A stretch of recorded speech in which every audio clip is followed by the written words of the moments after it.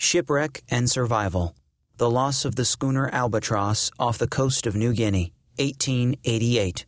Written by Captain Elias Morecambe, 1894. Chapter 1. Early morning, the day after Abby was found. Lex. 8 days since our plane crashed.